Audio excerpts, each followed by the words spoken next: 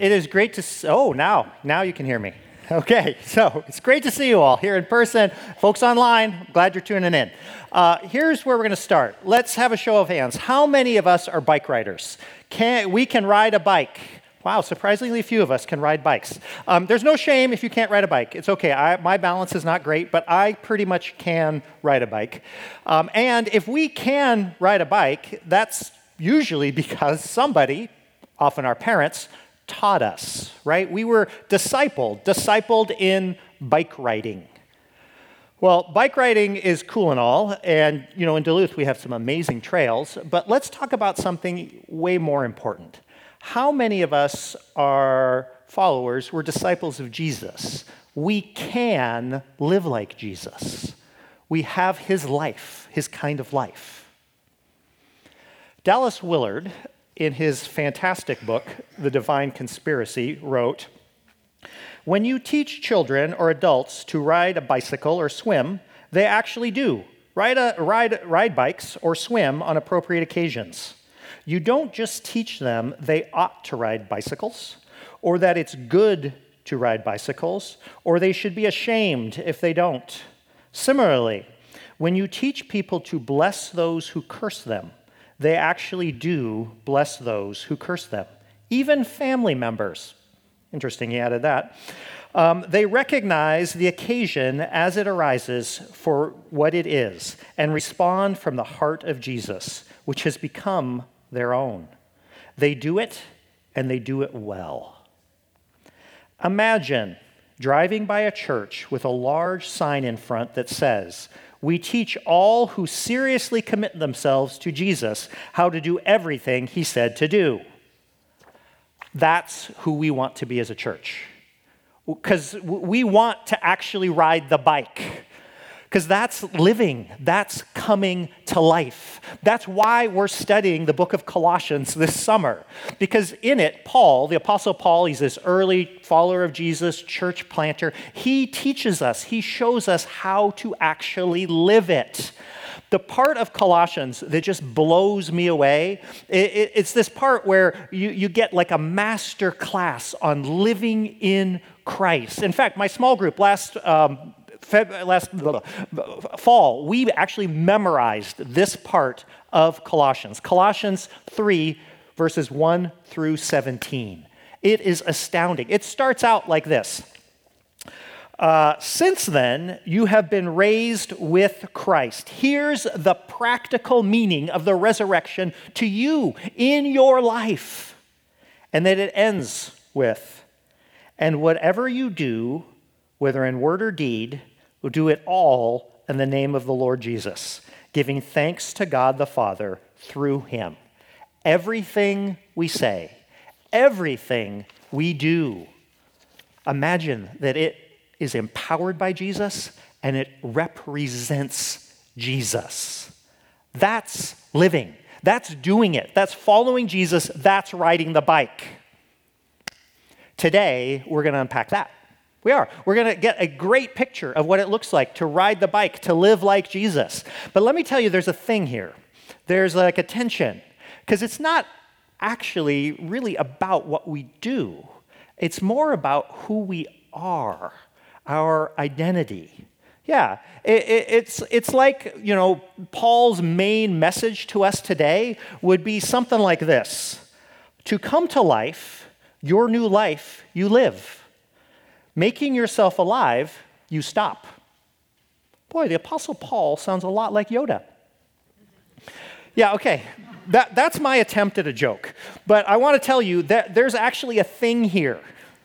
There is. Like Yoda, what Paul is telling us today sounds mystical and weird and counterintuitive. But stay open to that, okay? Stay open to it. All right, grab a Bible. We're on page 806 in the Bibles we have here. I don't know what page in the Bible you have at home. You can find it for yourself. It's Colossians chapter 3. Let's pray. Let's ask God to do this, to actually, let's tell him that we want to ride the bike. We want to live like Jesus. So Holy Spirit, I invite you here even more. Come now. And God, if we are your followers, if we're disciples, we're apprentices, we're students of Jesus, And God, I do ask that we stop just talking about how this is a good thing to live like Jesus, and we actually live it and live it well. God, as a church, we want that. We want to live like Jesus. We want people to see us and go, yep, that's Jesus. That's how he would live. Those are his followers. We want that love to pour through us. So come now, Holy Spirit, in power and transform us today. Meet us as we reach out to you. Amen. All right. So if we're going to ride the bike, if we're going to live like Jesus, the first thing is, where are we looking? You know, when you teach the little kids, right, to ride their teeny tiny bikes, it matters where they're looking, right? If they're always looking down at their pedals or they're looking back at you, that's a problem. Well, they need to look ahead. If we're going to live like Jesus, are we looking at Jesus? 2 weeks ago, Clint unpacked this, that we need to set our hearts, our minds on who Jesus was, who Jesus is, and who Jesus will be. And because we are raised with him, who we are in him. So, starting in chapter 3, verse 1. Since then, you have been raised with Christ. Set your hearts on things above, where Christ is, seated at the right hand of God. Set your minds on things above, not on earthly things, for you died, and your life is now hidden with Christ in God. When Christ, who is your life, appears, then you also will appear with him in glory. Oh, love it. This is so good. All right, so to ride the bike, to live like Jesus, where are we looking? Are we focused? Are we focused on Jesus and the fact that his life is already in us? Is that where we're looking? Okay, I'm getting ahead of myself. We got to read the whole passage here, okay? So next, when we're teaching the kids to ride the bike, it can also be helpful to tell them what bike riding is not. Bike riding is not standing on your feet. It's not balancing on your feet. And next, Paul tells us what this is not. It is not living our old sinful lives. Last week, Steph unpacked how we can repent, how we can break free of our old lives. Put to death, therefore, whatever belongs to your earthly nature: sexual immorality, impurity, lust, evil desires, and greed, which is idolatry. Because of these, the wrath of God is coming. You used to walk in these ways in the life you once lived, but now you must also rid yourselves of all such things as these: anger, rage, malice, slander, and filthy language from your lips. Do not lie to each other, since you have taken off the old self with its practices and have put on the new self, which is being renewed in knowledge in the image of its creator. There is no Gentile or Jew, circumcised or uncircumcised, barbarian, Scythian, slave or free, but Christ is all and is in all. Boom, Christ is all, and he is in all. Oh, new life. Okay, here we go. This is it. This is riding the bike. This is what we're going to read now. This is living like Jesus, his life. Here we go. Verse 12. Therefore, as God's chosen people, holy and dearly loved, clothe yourselves with compassion, kindness, humility, gentleness, and patience. Bear with each other and forgive one another. If anyone has a grievance against someone, forgive as the Lord forgave you.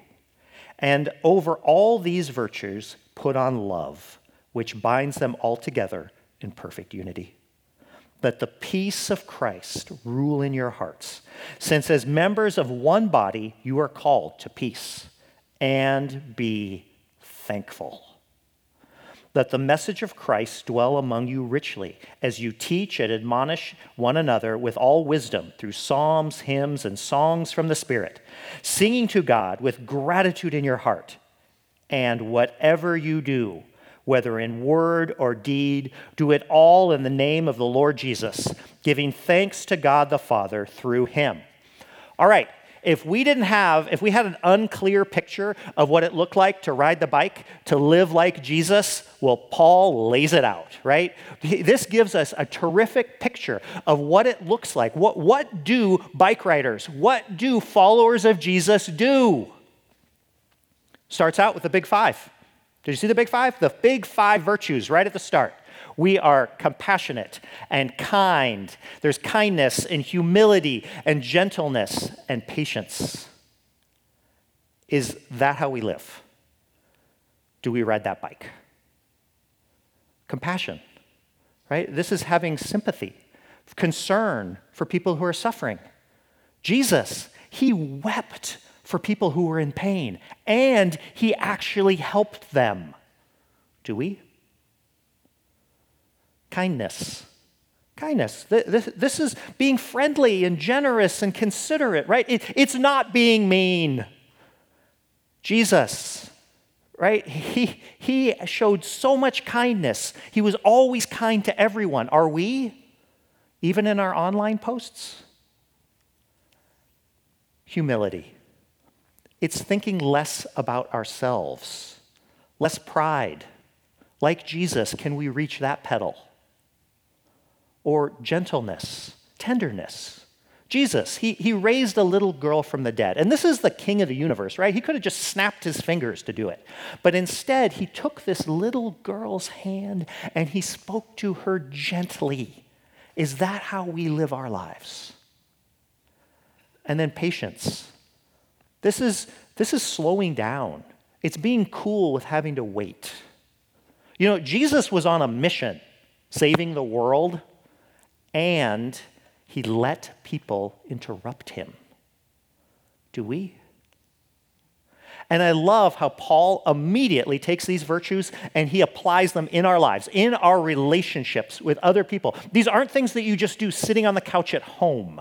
No. He immediately says, like this is in verse 14, he's like, okay, you apply this by bearing with each other, by forgiving one another. And then, right after that, verse 14, he says, okay, there's one more virtue that ties this all together, that makes this all work. Love. Agape. This unconditional, self-sacrificial love. The kind of love that we see from Jesus on the cross. Do we have that love in our lives, in us, and flowing out of us? And then again, Paul immediately gets practical. Verse 15 and 16. He says, if we have that love, if we have those virtues, then it's going to affect our community, right? We're going to have peace. Peace in our church, in community. We're going to have thankfulness. We're going to have a healthy community where we teach each other to ride the bike, where we care enough to call each other out on our junk, where we sing and worship together. Ultimately, Paul is saying to ride the bike, to live like Jesus, whatever you do, whether in word or deed, do it all in the name of the Lord Jesus, giving thanks to God the Father through him. Everything we say, everything we do, imagine, it is empowered by Jesus. It represents Jesus. Is that us? Is that how we live? Yes, kinda, sorta, maybe, huh? Could it be that we spend more of our time thinking about how we ought to live like Jesus, how it's good to live like Jesus, ashamed that we don't live like Jesus? We spend more time there than we do actually living like Jesus and doing it well. I get this. I really do. I've been following Jesus for quite a while, and I can remember in the early days, there were years, long years, where I was a lousy follower of Jesus, right? My life didn't look any different than anybody else's life. You couldn't look at me and see, yeah, that guy, he's been raised with Christ. What gives? Right? Why? Maybe we're missing something here, right? Maybe something strange like Yoda. We'll get to that. First, though, I need to say this is so common that people who call themselves Christians don't live like Jesus. It is so common that many of us have given up. We're just not even trying anymore. Now, these parts of the Bible that talk about it, we just ignore them, skip over them. That doesn't really apply to me. Ugh, that is not good. No, this is going to keep us from coming to life. The part about following Jesus, where we actually live like Jesus, is not optional. No, when this thing started, the early Christian teaching, this was like standard teaching that you live like Jesus. And it's not just Colossians or Ephesians or 1 John. It is all throughout the Bible that we are transformed to live like Jesus. These virtue and vice lists in the Bible are a huge part of that.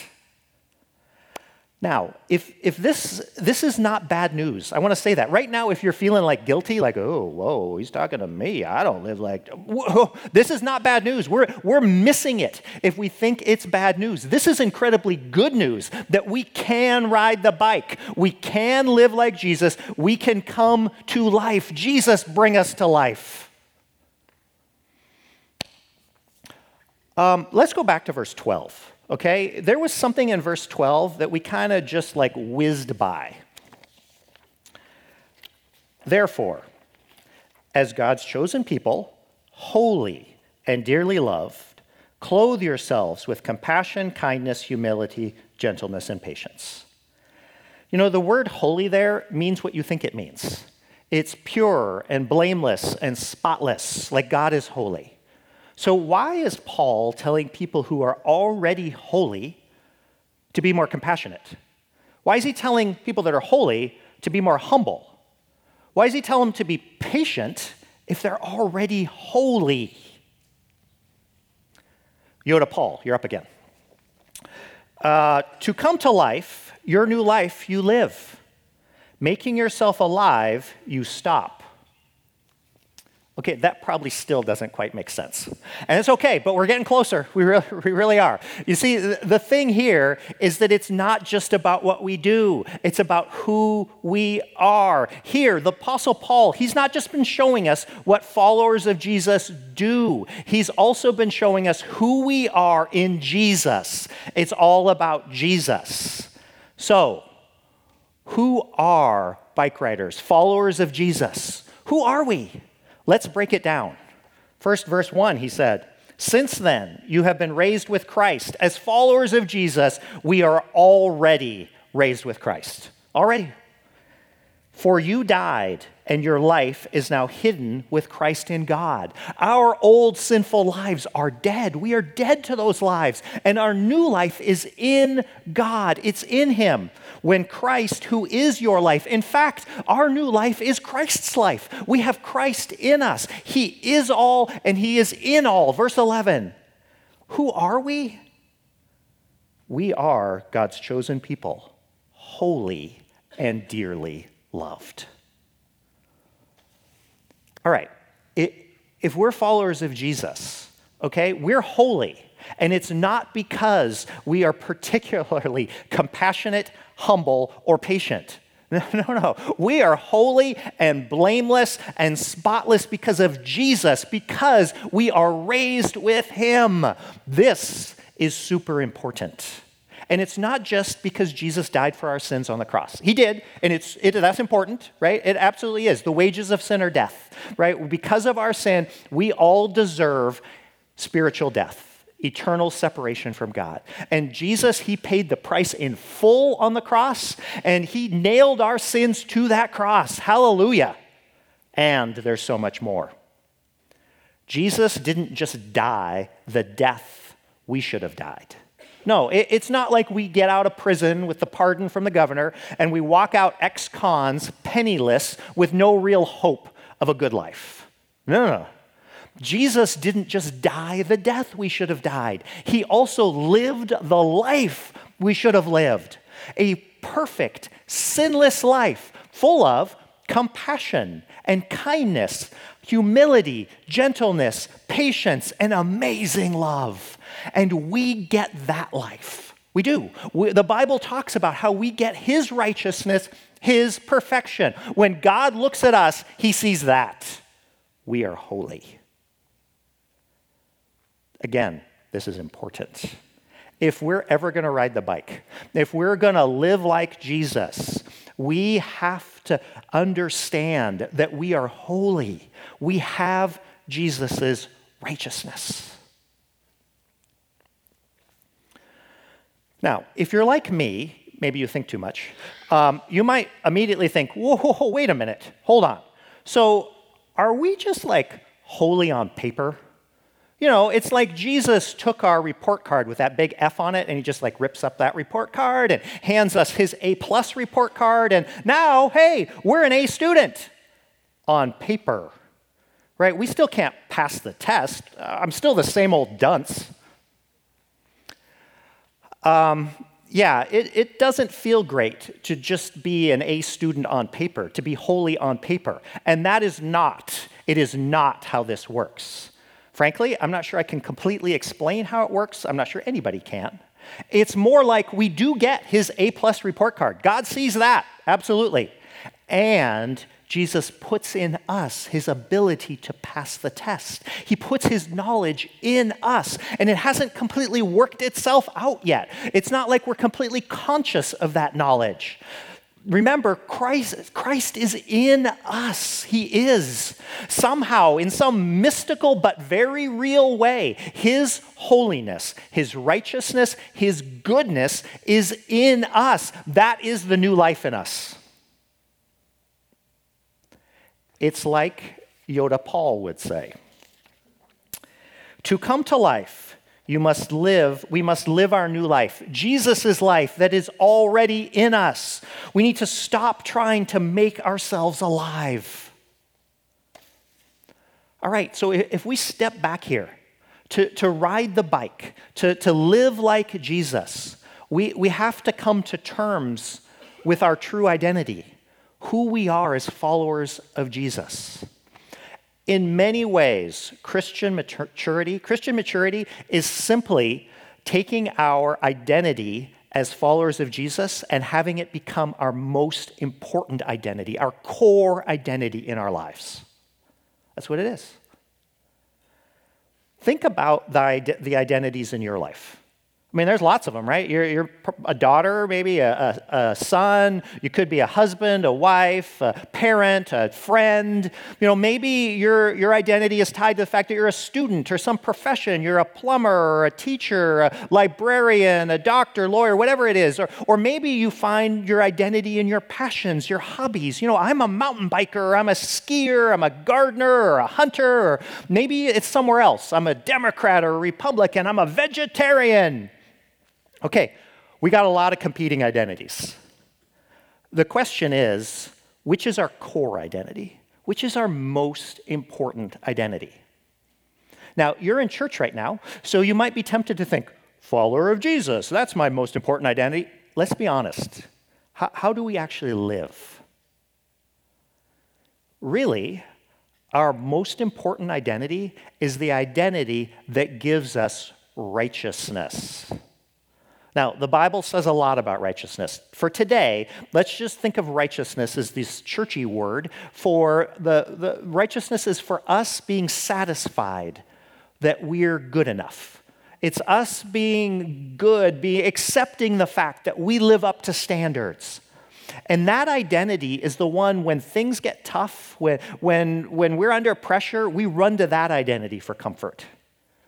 That's the one that if it's threatened, we freak out. So what is the core identity in our lives? You know, is it that I need my family to be good. I need this particular relationship to be good for me to feel good. Or I need to be successful at work, right? I need to be moving forward and getting ahead for me to feel like, I'm living up, like I matter. Or is it that, I need to do that favorite activity I have or have my political party win for me to feel peace? Hey, If we're followers of Jesus, we have his righteousness. And there's no righteousness better than his righteousness. We don't need anything else to be satisfied that we are good, to know that we are dearly loved, loved beyond measure. That's what we get if we're followers of Jesus. Do we live into that?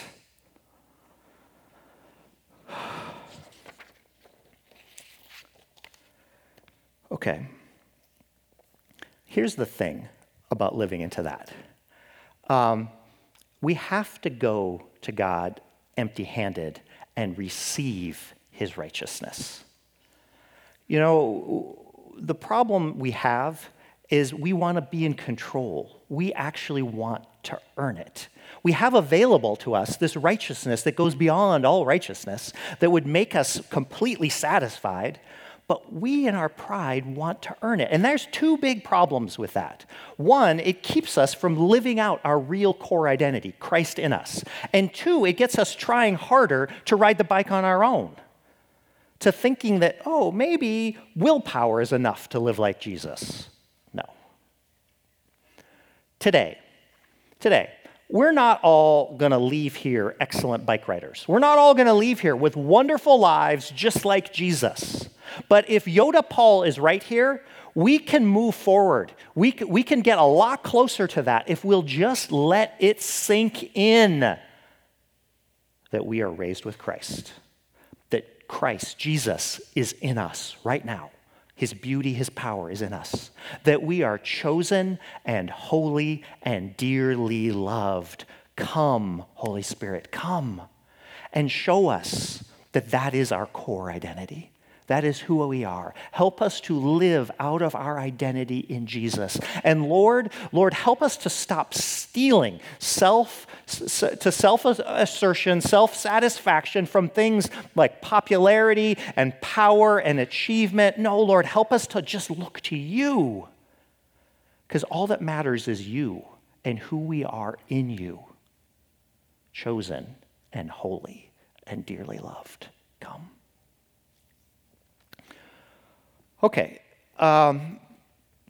hopefully we see that it's a good thing for us to know what it looks like to ride the bike. That's good. But even more important is for us to know who we are as bike riders, who we are as followers of Jesus, that identity is what actually changes us, Christ in us. That's where we got to go. Now, next, Paul, he gives us some exercises that we can take our identity in Jesus as followers of Jesus, and we can translate those into living like Jesus. And I got to tell you, this is Yoda Paul stuff too. Because maybe you remember Star Wars, right? Luke gets trained by Yoda to be a Jedi, but Yoda does weird things, like have him practice piggyback rides and move rocks with his mind. I mean, how does that work to make you a Jedi? Similarly here, this may seem strange. Paul's training exercises, these exercises to press into transformation, they can seem nuts to us. And he's got three big ones we're going to touch on. They're forgiveness, and peace and thankfulness. And maybe they seem odd, but let me tell you, they work.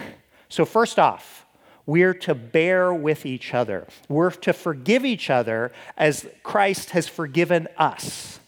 Now, clearly, if we're holding on to grudges, if we're plotting our revenge against people, we're not living like Jesus. But this isn't about trying harder. Right? It's about letting that life of Jesus that's already in us, letting that life come out. And Jesus, he actually tells us a little story that helps this make more sense. You can read it. It's in Matthew chapter 18. He tells a story about a servant who owes the king $1 billion. Huge debt. It's time to pay, and he can't pay. And so, the normal thing to do back in that culture would be throw the guy into prison or actually sell him. The king could sell him, sell his wife, sell his kids, sell them all into slavery to help pay the debt. But the king doesn't. Amazingly, he forgives, he wipes out the entire debt. It's crazy.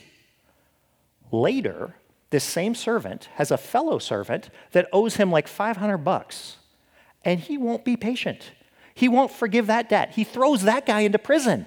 It is just absurd. It's super offensive what the servant does. I mean, did he not understand what a huge thing it was for the king to forgive his billion-dollar debt? I mean, did he think he deserved it? It doesn't look like he was thankful at all. It doesn't look like he got it, like it changed his heart. In our lives, who is it that we're having trouble forgiving? Is there a person that we'd like to see bad things happen to? Maybe we'd like to see them thrown into prison? Don't bother just trying to have more mercy, forgiveness for them. Nope. Instead, do this. Make as long a list as you can of all the sins in your life, all the things you've done against God, all the selfishness and pride and lies, all of that. Just see all the things, and then know that you don't deserve to be forgiven for any of those. Yet, Jesus came, he suffered, and he died for you. He would have done it just for you. Feel the weight of your sin and the depth of Jesus' love, his incredible love. Let what's in you change you, and then try again to forgive. And we may have to make a few runs at this, but it is so worth it to actually forgive. Don't drink the poison thinking it'll kill the other person. No, seriously, let's be free. Let's live the new life. Next, we're to let the peace of Christ rule in our hearts. Okay? And Jesus, right, this guy was the least anxious person in any room that he went into. Right? Jesus was completely calm and cool and collected. He was always confident. I want to be that, right? I want to ride my bike like that. Now, first, though, I need to say that coming out of the pandemic, we have a serious mental health crisis going on in America. It is sad and tragic. And so if you need professional help for anxiety, depression, whatever it is, get help. God works through talk therapy and medication, and he still does miracles. Get prayer, too. You can, right here at the end of the service. Do both. Press in. For today, how do we let the peace of Christ rule in our hearts? Well, we're going to look at 3 things that rob us of that peace. First, striving. Oh, this is me. Mr. Workaholic, right? I slip into thinking, right? If I could just do more, if I could just accomplish more, work harder, then I would be good. I would be good in this life. Do you see what I'm doing? I'm actually striving for righteousness. If you're the kind of person that's striving for accomplishment, for popularity, for recognition, you're striving for righteousness too. But what's going on here? I mean, Jesus accepts us. Why isn't that enough? I mean, why aren't Jesus's accomplishments for us enough for us? If we're going to ride the bike, if we're going to actually live like Jesus, we got to wrestle with questions like that. Come, Holy Spirit, and show us. Show us how Jesus is good enough. He is enough. Next, emptiness. Today, we have so much stuff. We do so much. We have unlimited access to information and entertainment and distraction. And yet, when we are alone with our thoughts, we can often feel so alone, so empty, so lonely. But wait a minute. Jesus is in us. How come we're not connecting with him in us? How come we're not feeling his presence fill us up? Come, Holy Spirit, and show us. Help us to feel your presence, connect with it, even when we're alone. Next, insecurity. What happens when we post something online and no one comments, no one even likes it?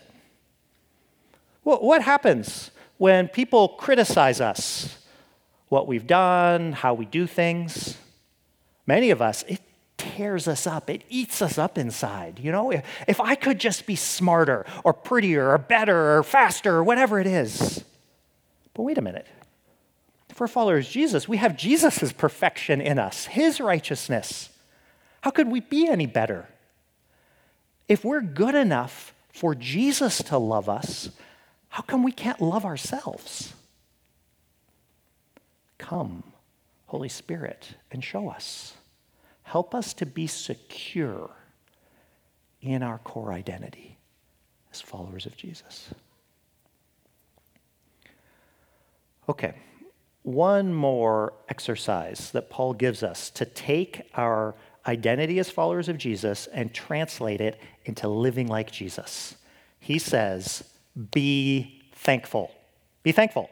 It's in verse 15, 16, 17, thankfulness, gratitude. He says it over and over again. Seriously, today, in your notes, you should underline, you should circle, be thankful. This is a big deal. It's been a huge deal, I'll tell you, in my life. A huge deal. Back when I was like a big shot lawyer and, I had all the corporate success and the big house and the family, and back then, I also had a beautiful dog. And I would walk this dog every day. I'd get up in the morning, 15, 20 minutes, I would walk the dog, and I would thank Jesus for the blessings in my life, the things he'd done. And let me tell you, it was super easy, right? I'm walking the dog, and I'm thanking him for the dream job, the money, the family. I had so much to thank him for. It was great. Then over time, I'd say probably about a year, it started to sink in. Like, wait a minute. The biggest thing that I have to thank Jesus for is for his love, for the thing that he did on the cross for me, that he would die, that he would do that, experience hell for a sinner like me. That's the biggest thing I had to thank him for. So I started each morning to thank him for that first. Thank you, Jesus, for your love on the cross. Thank you for what you did for me. And that changed who I was. It changed my priorities. It helped me to ride the bike more, to live more like Jesus. And that went on for years, doing that. And then after a while, I would say maybe more like 5 years, it started to sink in that Jesus' love, what he did on the cross, is not my greatest blessing. It's not. My greatest blessing is Jesus. He is the prize. And so I started to thank him each morning. Jesus, I thank you for you. For Jesus, that I have you in my life, that I have this relationship with you, that I have you in me, bringing me to life. And that changed how I saw my identity. It allowed me more and more to live into who I am. Seriously, I'm not kidding about this business. Being thankful is a huge deal. For me, there's no way I would have went from big shot attorney to pastor here without walking the dog and being thankful. Listen to Paul. Be thankful. Take time to be thankful. It can make your life so much better. It can allow Jesus to bring you to life. All right. If we're followers of Jesus, we're his apprentices. We're his students. And we're not here to just learn that we ought to live like Jesus, that it's good to live like Jesus. No, and we're not here to just try harder. Yoda Paul is right. Making yourself alive, you stop. No, if we're going to ride the bike, if we're going to live like Jesus, if we're going to come to life, then we're going to live the life of Jesus that's already in us. That is our new life. That is eternal life in us. We're going to press into living that. And it starts with seeing that we are raised with Christ, that Jesus is in us, that we are chosen and holy and dearly loved. That is our core identity. Will we embrace that identity? And will we maybe even take some time to do some exercises to take that identity through forgiveness and peace and even thankfulness to translate that into living like Jesus? Will we press into this with God? I tell you what, why don't you stand up with me? We're going to move into what we here at the Vineyard talk about as ministry time, and you can give God your answer to those questions. We're just going to spend some time interacting with him. So if right now you're like, yep, I want that, Jesus. I want to actually ride the bike. I want to live like Jesus more and more in your life. Right now is the time to just say yes. Yep. Jesus, I want that. You might not even know what it means. You might not even know how to make that happen. But if that's what you want, tell him. That is the first step to say, yep, Jesus, I want that. So Lord Jesus, come right now. Holy Spirit, come. And for all of us that are saying to you, yes, I want to actually ride the bike. I don't want to just think about how I ought to. I don't want to be ashamed that I'm not. I want to ride it, and I want to ride it well. Lord, I pray that you meet us in that. You, Lord, are so good at honoring the earnest desires of our heart. And so come now. Come now and meet us if we want that. And Lord, I ask that you come even in this room right now. You come into all the rooms that are listening online, and you fill them with your love and your grace. You help us to get our eyes onto Jesus. You help us to put our eyes on him and the fact that he is in us. Lord, help us to move beyond all the other identities in our lives that we're looking to for righteousness, to be okay, to fill us up. And help us to just focus on Jesus. He's the one that makes us okay. He's the one that allows us to live the good life, to have real life. Help us to focus in on him. And God, as we're doing this, I think many of us, we're going to see places in our lives where you're asking us to live this out. Maybe it's sin issues. It's the anger, rage, malice, filthy language that you're saying, leave those behind. Break free from that. And if that's us, God, help us just say yes. Yes, I want to live like Jesus. For others of us, it's even the things that we've seen today. Compassion, kindness, humility, gentleness, patience, love. We see places in our lives where we're being invited to live that out more. Well, Lord, let that come from in us, from you in us. Help us to step out and live that. Come, Holy Spirit. I ask for transformation in each of us in the Duluth Vineyard. We want to be like Jesus. Come. I'm going to invite the ministry team to come forward, and this is a great chance. If you feel like God is doing things in your heart today, to let someone pray for you, someone that's trained to pray for you. And if you don't feel like God's doing anything, it's a great opportunity to come up and say, hey, I'm having trouble connecting with this. Can you pray for me? Maybe it's you don't have a good picture of who Jesus is and what he did and what's in you. Let someone pray for that. Or maybe where you're at is you have a terrific picture of that and you are fired up and you are ready to press into this and you're so excited. Let's celebrate that. Let's pray for that. Or maybe in listening to this, you're like, wait a minute, I am stuck forgiving people. I don't have peace in my life. I am full of insecurity and emptiness. Or I'm in a place in my life where I can't be thankful. I don't have it in me. Let's pray for that. Whatever it is that you need prayer for, whatever it is that stands in the way of you connecting with your real identity and living like Jesus, let's pray for that. Maybe you need physical healing. Maybe it's things in your relationships, in your finances. We would love to pray for whatever God is doing. The thing that I know is that if we slow down, if we take some time, if we worship, God will meet us. I ask that you do that now. Thanks for coming to the Vineyard.